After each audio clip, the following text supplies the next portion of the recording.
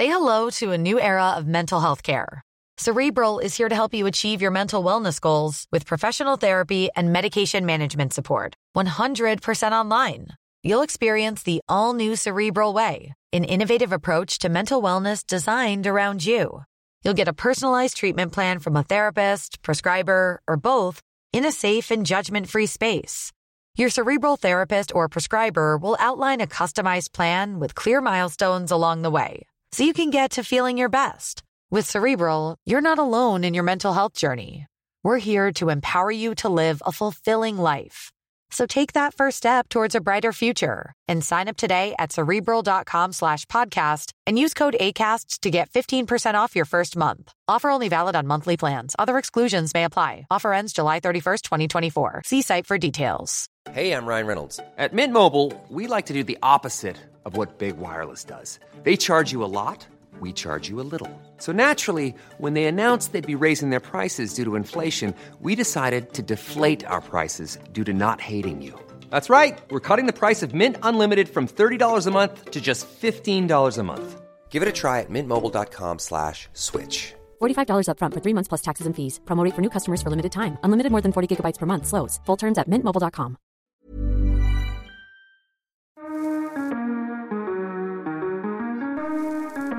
Hello and welcome back to Freedom Machines with Freddie Dobbs. Sorry, bear with me.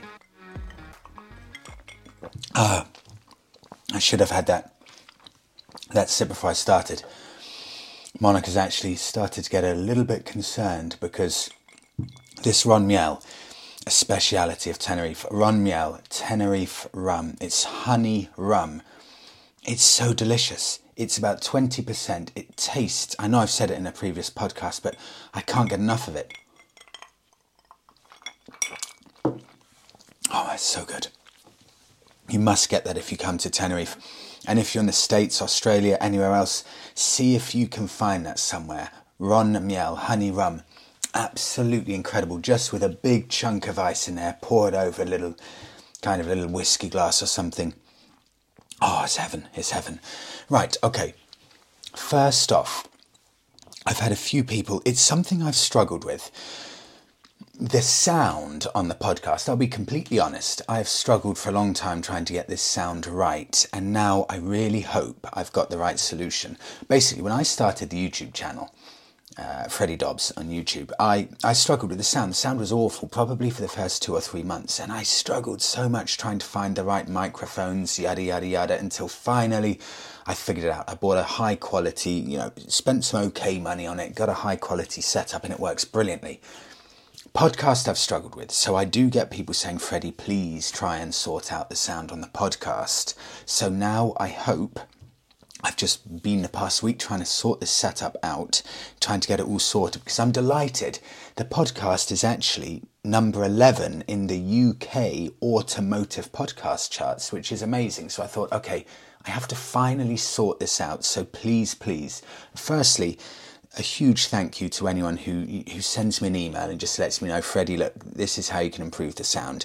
And also anyone who thinks the sound is good now, let me know. I'd be really appreciative of your feedback. Is the sound now better? Are there no more annoying thuds? dob.bs@outlook.com. Let me know if the sound is now better. I'll be heartbroken if it's not, but I must know. Thank you so much. It's dob.bs@outlook.com. Right, okay, let's get down to it. One final. Oh, God. Right, okay, I've only just got back. I've had to calm down because, as you know, live in Tenerife. I was out this morning just enjoying a nice ride with Monica, and we decided to film the day, and this video on YouTube will be live on Thursday. Monica and I were riding around on the Bonneville having a lovely morning. Stopped off for a morning coffee, managed to park the Bonneville right next to our little coffee table outside in the street, so we were just having a coffee there. Bonneville about half a metre behind me. There's no better way to start the week than that. It was glorious. And we were riding along, and I suddenly saw something as we were going along this road. And I said to Monica, we got to turn back. And she said, no, just carry on. I said, no way, I'm turning back. Turned back, drove into this desert type garage area, and I almost collapsed. I'm not joking, I almost collapsed with excitement. In there was a graveyard of classic cars. Look out for it, because this YouTube video will be live on the 24th, 5th, 6th, on the 27th of January 2022. Classic VW Beetles, classic Mercedes, Mark 1, Mark 2 Golfs, cars that I've never seen in my life before, piled up on top of each other in this kind of desert terrain, something I'd expect to see out in deep USA or something like that. I have never seen anything like it. It is just absolutely incredible. So keep an eye on that. It's going to drop 27th of January. Complete shock. We did not plan that for our video at all. Right. Actually, moving on from the US, Rob from the US. This is quite interesting. Listen to this. Rob, and this is about brand loyalty, about Harley Davidsons. Another brand loyalty component. Brand loyalty is emotional. In the US, for example, Jeeps are hot, especially the 4-door variants, yet they barely attain 20 mpg on the highway. They offer so dependability and are crazily expensive. Used offerings, many years old with high mileage, are still fetching $30,000. Why do people line up for Jeeps and Harleys stateside, despite the value-priced Honda trucks, cars and bikes? Because they are left-brain emotional, passionate purchasers. So, one last thought is, okay, I'll get on to the next bit in a second, but this is so true. This is what I've been talking about. We are, do you know what? It's not even just bikers, motorists, and I'm not talking about, for example, someone who needs a people carrier to get their children to school. I'm talking about bikers and people with a passion in cars and bikes. We're a passionate bunch. We are. I know I could get a much, let's say for example the Honda NC 700 or 750, the really good quality, very practical Honda kind of commuting motorbike. It's better than the Bonneville in every single way, and it's better priced. You can't justify buying, for example, a Triumph Bonneville over the Honda NC 700. You can't, because if you're thinking practically, none of us would buy any Triumphs, none of us would buy any Harley Davidsons, we certainly wouldn't buy an Indian. You would only buy the simple Japanese commuters if you're thinking purely with your head. You cannot justify, as Rob said here, certainly you can never justify a Harley Davidson if you're talking common sense, if you're making absolute sense. You're mad to buy a Harley if you can go out there and you get a Honda or a Yamaha for under half the price, and it will be much, much easier and cheaper to maintain and much more reliable. But it's the way it makes us feel, isn't it? I think Rob's spot on here. Biking isn't just about common sense, and I love Japanese motorbikes. Hondas are incredible. Hondas also make some extremely good emotive bikes as well, but we look for the way a bike makes us feel. Probably the majority of bikers, we buy a bike for the way it makes us feel. It's that intangible stuff. You cannot justify it. You can't explain it. You just get on that bike of choice of yours and you know when you like it. And it doesn't even matter about any of the specs or anything. It's about how that very specific bike makes you as an individual feel. And we are so lucky as bikers because we've got so much choice. It just makes me so happy how much choice we've got as bikers. It suits every single type of biker. What I like, a simple low-powered bike with nothing to write home about, that has the classic looks, isn't for someone else's taste. And there's something for everyone. It makes me so happy knowing how much different stuff we've got. Okay, right, I move on to what Rob was going to say next. One last thought is to check Harley Davidson pricing in cold weather states versus high demand good weather, for example areas in Florida. It's always a supply and demand equation. So basically what Rob is saying here is that I've said in a few podcasts I would be curious to go out to the US and buy a Harley, but the exchange rates aren't as good as they used to be, and there are these taxes. Let's say you need to pay about 20% in taxes if you want to bring a bike from the States over to Europe. It's not as appealing as it once was. However, Rob has said, have a look at states north of Let me see what he said. Have a look at states north of Washington, because the Harley Davidsons there will sit all winter in a garage until spring arrives in April. Can you get lower deals there? Well, Rob, let me check now. I've got to say as well, this feels weird. I've got a mic on me now. It's actually attached to my t-shirt, so I'm not speaking specifically into a microphone. I can just move around, bash around, and not even worry that I've got a mic on. Oh, God. I hope this works, because it's such a nice way of doing things, not having to actually specifically remember to speak into a microphone. I'll be dancing with excitement if this works. Okay, right, Rob. Let's have a look. Cycletrader.com. This is a good place to look for US motorbikes. I have chosen the Harley Davidson Softail Deluxe, my absolute dream motorcycle. If someone says to me, Freddie, forget about money, what is your dream motorbike? What would you have? I would have a Harley Davidson Softail Deluxe. So, I have typed in Harley Davidson Softail Deluxe for sale in Florida. I've also typed in Harley Davidson Softail Deluxe for sale in Pennsylvania, which is north of Washington. That's in the northeastern tip, and that will be very cold in the winter. So riders will not be riding that. They will not be riding their Harleys in the winter up in Pennsylvania. Let's have a look at the prices. If we start in Florida, okay, I'm in Florida now. The cheapest Harley Davidson Softail Deluxe in Florida, let me just check I've got the absolute cheapest here. This is quite interesting, actually. My lord. Okay. Oh, see, that's... Oh, no, I'm tempted. I didn't...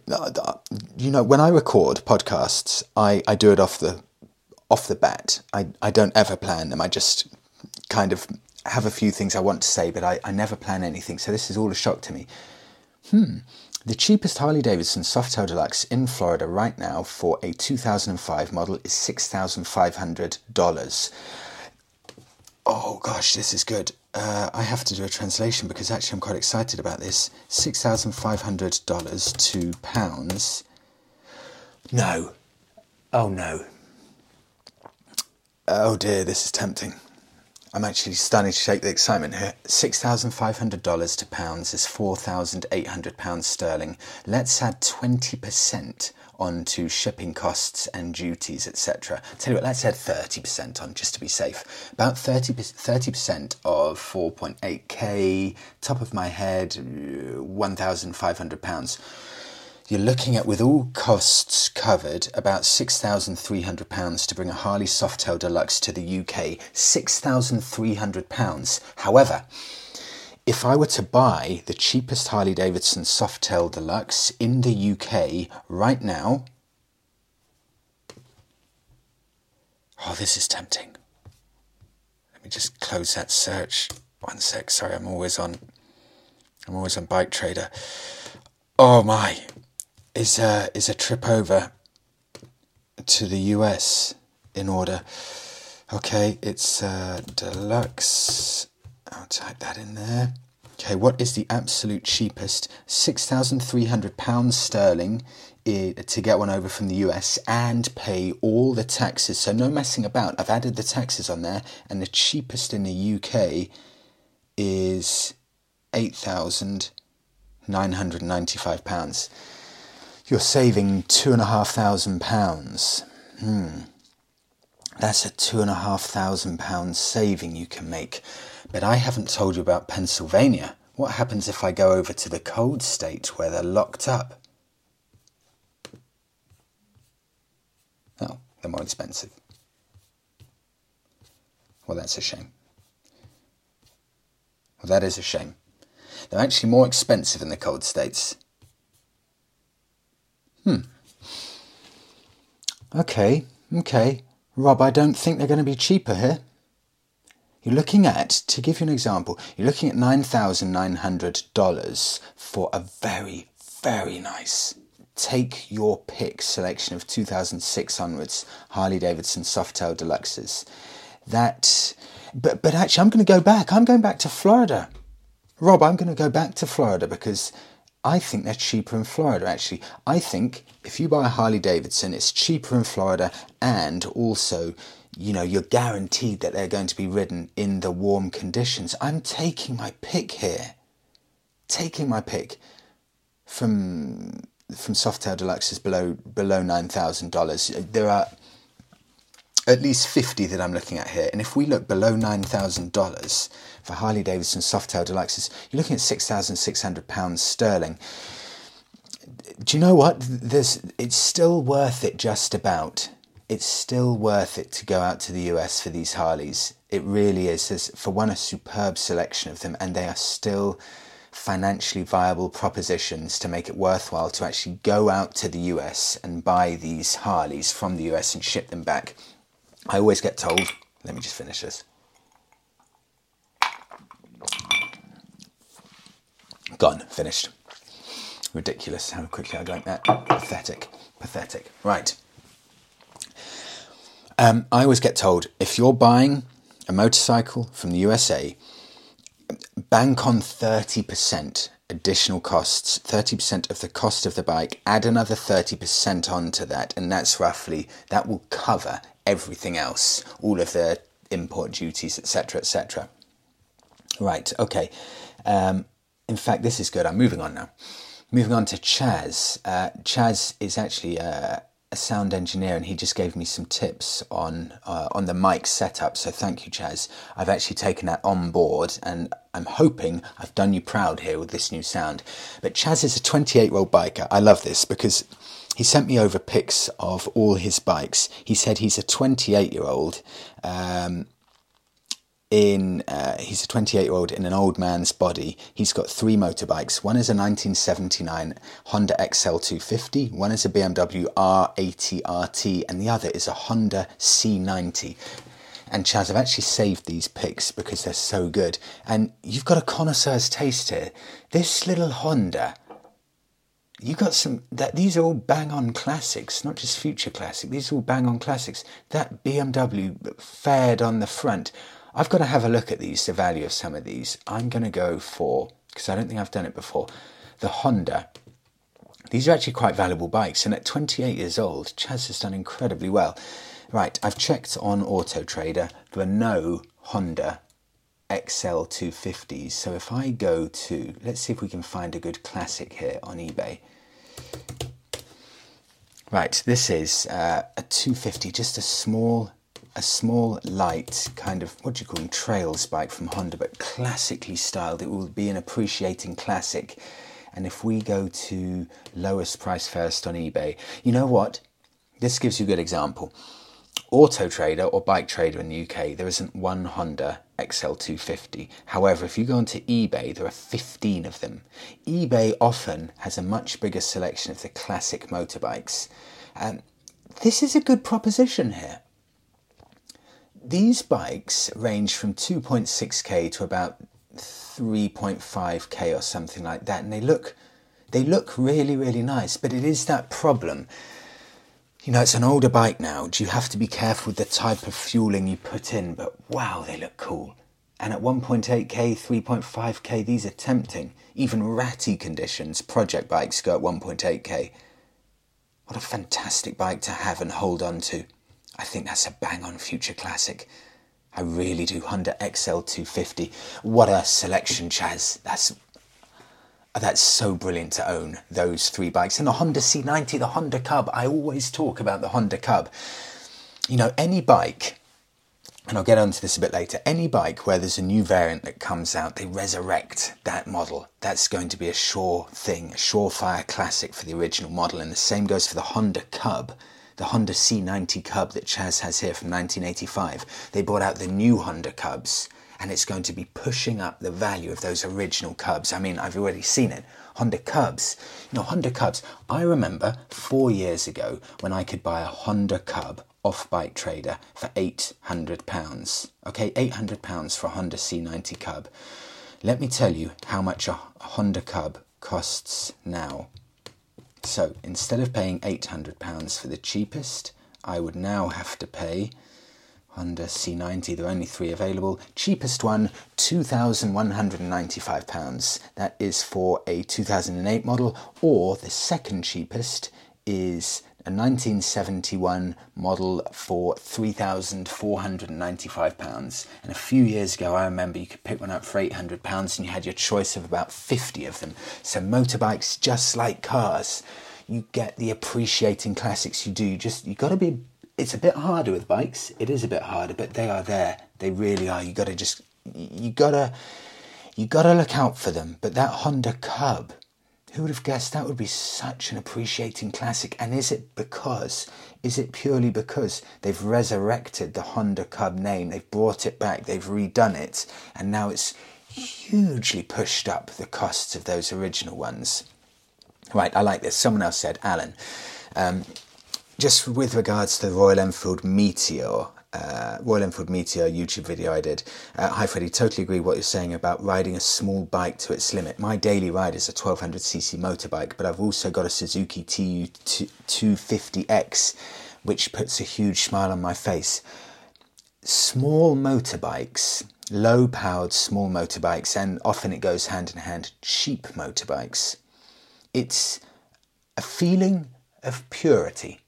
When you're riding along the winding country lanes and you're pushing the small, low-powered motorbike to its limits, it's a complete feeling of freedom. And when you couple that up with you're not paranoid about damaging a hugely expensive motorbike and you're not worried about getting yourself out of shape, it's a magical feeling riding one of these simple little bikes. And for me, it's every bit as fun as a hugely high-powered sports bike.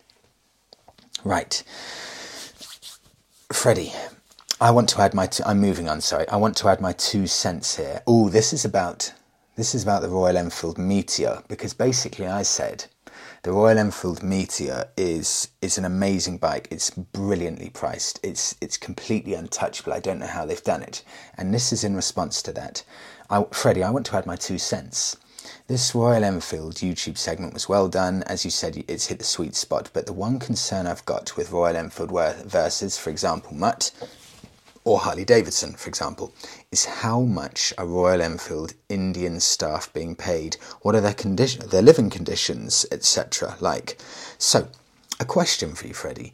Do we have an ethical responsibility to ensure the Mutt's, Harley Davidson's and Land Rover UK staff, or BMW's German staff, Fiat's Italian staff stay employed, or is lowest cost production more important? My vote is for maintaining good jobs by ethical domestic production, which is a dwindling category in the UK, US and EU. If a company wants to claim UK heritage, then step up and create local manufacturing at some reasonable level. I fully agree with your low power and enjoy the thrills premise. Same holds with my classic 1993 Mazda MX-5. Right. Let me just check. And I'll just continue a bit. By the way, the Triumph, just checking I've got everything there. One more question. Freddie, would you buy a £6,000 Chinese-made Harley Davidson if it was available? Was it ethically produced, or are workers exploited? Right, okay, this is interesting. It's a very fair point, this, and it's something I've often considered. How important is it where your motorbike is made? Example, how important is it that my Triumph Bonneville is made in the UK? How important is it if I buy a Harley Davidson? How important is it that that's made in the USA? Is it very important, or do we all just need to accept that we now live in a globalised economy? I've got another point on this. Moto Guzzi. They're very proud of the fact that they're built in Italy, but I did have a few people who've messaged me and said, Freddie, yes, Moto Guzzi is assembled in Italy, but the parts are, I think from China, but I don't hold me on that. But basically, the parts are not manufactured in Italy. The parts are manufactured in Asia and then shipped over, and the final assembly is done in Italy, to the very best of my knowledge from what I've heard. So, are we in a grey area here? How much does it matter where our motorbikes are made? How much does it matter?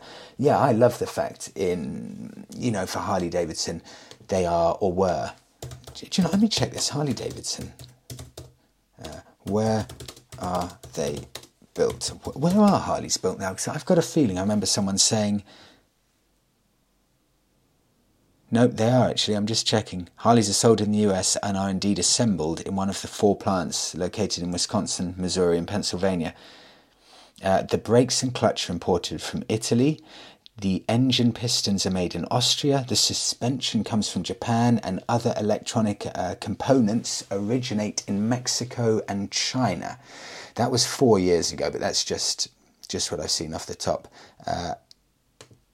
And actually, there's another article here from 2021. This is more relevant. Now, this is quite eye-opening. Okay, so year upon year, Harley-Davidson, and I'm on enginepatrol.com. Year upon year, Harley-Davidson sells well over 100,000 motorcycles worldwide, and if you're looking to add to those numbers and purchase a new Harley, you may be wondering where the motorcycle is made. Right, it's got 3 factories in the US, but also Brazil, India, and most recently Thailand. These are all factories that Harley motorcycles are wholly... these are all factories where the Harley motorcycles are wholly made and assembled in. Harley-Davidson parts are also manufactured, produced in factories in Germany, Japan, Italy, Taiwan, and Mexico. So, even Harley-Davidson have now a Thai plant where they manufacture and build motorcycles. I really do think now, I completely get this point, I do. It's nice to know, that Triumph is built in the UK, but, Royal Enfield have come along. They build their bikes in India. For one, in my mind, India saved, or I think it's Tata who owns... is it Tata who own Royal Enfield? Or whoever it is. Let's just say it's Royal Enfield. Royal Enfield, India, they have saved Royal Enfield. India and the company who own or who bought out Royal Enfield, they've saved this British mark. So I'm delighted, I'm more than happy that the Indians are building Royal Enfields, because they saved Royal Enfield. If it wasn't for them, there would be no Royal Enfield. There would be no Royal Enfield. And it's just a sad state of affairs. And it's, in my mind, fairly true that in the UK, we create very cool marks, but we just don't know how to manage them. And it's sad for me to say that, but if you look at Range Rover, that is owned by, I think it's the Indian company Tata. Same with Jaguar, owned by Tata. If you look at, I think Rolls-Royce is owned by BMW, Mini is owned by BMW, I could go on and on. Bentley, that's probably owned by someone else. The list goes on and on. There are very few British automotive companies that are still British owned. We in Britain, unfortunately, tend to need someone to come in and actually run the things for us. And actually, I'm all for that. So India have come along, saved Royal Enfield. And I for one, and I know they're huge biker fans in India. They are absolute bike crazy. I'm delighted that they're being built actually in India. Harley-Davidson starting to get built in Thailand. Triumph's built in Thailand. And if they're not built in Thailand, a bit like Moto Guzzi, maybe most of the parts are getting assembled, most of the parts are being built in other countries, and then the final assembly goes on in that country. It starts becoming a bit of a grey area. So I get the point completely. I do. I just think we live in a globalised economy, which is ever evolving and ever changing. So it probably doesn't bother me that much anymore. Maybe it used to bother me more, but no, now probably it doesn't bother me where it's made. It really doesn't. I don't think I'd spend more than 10 seconds thinking about where it's built. It's a very good point that this listener makes, a very, very good point. And I get it 100%. There'll be people that disagree with me, but for me, no, it doesn't matter anymore. It really doesn't. But thank you so much for sending that in. That's thought-provoking, and I would genuinely be interested in everyone's thoughts on that. dob.bs@outlook.com. That's dob.bs@outlook.com. Right, okay. Oh, I have to go back to this. This is from JB, the Scottish biker, because he sent me over a few great tips, and he's actually remembered a few more, and I loved them so much last week. I'm going back to this. So JB from Scotland, thank you so much. Here we go. Listen to this. Oops, Freddie, one more thing. listening to the early GS suggestion that someone else sent in, mid-1990s Africa Twin XR750. I know this, JB, because they have these bikes in Tenerife, the mid-1990s Africa Twin XR750. It is my pick. I'm so glad you said this, because I'll be honest, I see this bike around. I know it's my favourite of the Honda Africa Twins, but I've never known which one it is. I've never known the year and the engine because my knowledge just isn't good enough. So I'm delighted you've said this. Let's have a look at the costs. I've checked. In fact, let me double check. Honda. And I think JB said the exact one, XR750. So I just call it an Africa Twin, but it's the XR750 you need to look for. Ooh, they've got 5 on Auto Trader. Oh, this is a good bike. Okay, I tell you what, it's still affordable. Right, Honda XR750 Africa Twin. Go onto Auto Trader or Bike Trader in the UK.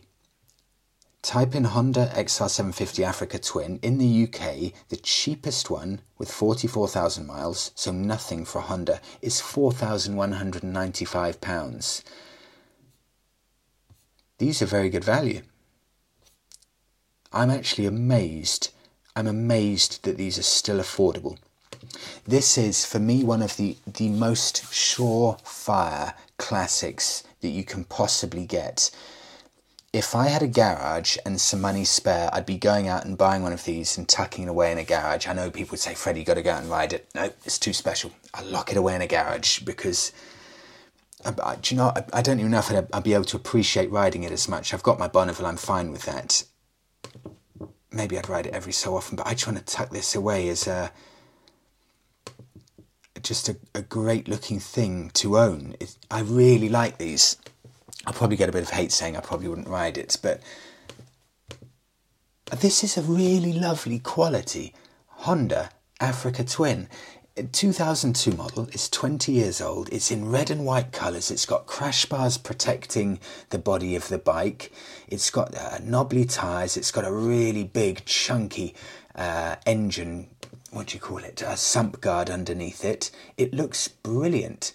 And if I go back, let me just see what else is on the market now. I mean, there are only 5. There aren't many. You know, there's a 1999 model here. They're 750cc's. They're 60 horsepower, so lovely amount of usable horsepower. Every single horsepower of that will be usable, and it's a Honda. And I've said before, but my friend had a Honda, I think it was a 1999 Honda CB600. The most reliable bike out of all of my friends, the fastest bike. It did everything brilliantly. This is, you know, it's new enough that it's usable every day, this bike. I'm a huge fan of these. I'm looking at this now and thinking, this is a superb investment motorbike. It's just on that cusp of having that vintage look that's very much of its era with these Honda patent schemes. I highly suggest anyone who's looking out for a new motorbike, go and have a look at one of these. That's really, really good value. Okay, right. Oh, I've just seen the time. Right, I have to move on to this now. I like keeping it half an hour. I've gone over that. I have to get to this really quickly. I tell you what I'm going to do. I've got a few more really interesting bits, but no, you know what? I'm going to save this. I'll save this. I may even try and do 2 episodes this week. I'm going to save this for next week's episode. That's it. Thank you so much for staying with me for this week's episode. Let me know how the sound quality is, because if it's fine on this time, that's it. I'll stop worrying about it. I've sorted it. Let me know your thoughts on what we've discussed today. I'm very curious, actually. What are your thoughts on where a motorbike is built? Does it matter anymore in today's modern society? Let me know. And also, if you've got any interesting stories or anything, send them over dob.bs@outlook.com. Thank you so much, everyone, for listening. I'll speak to you in the next one.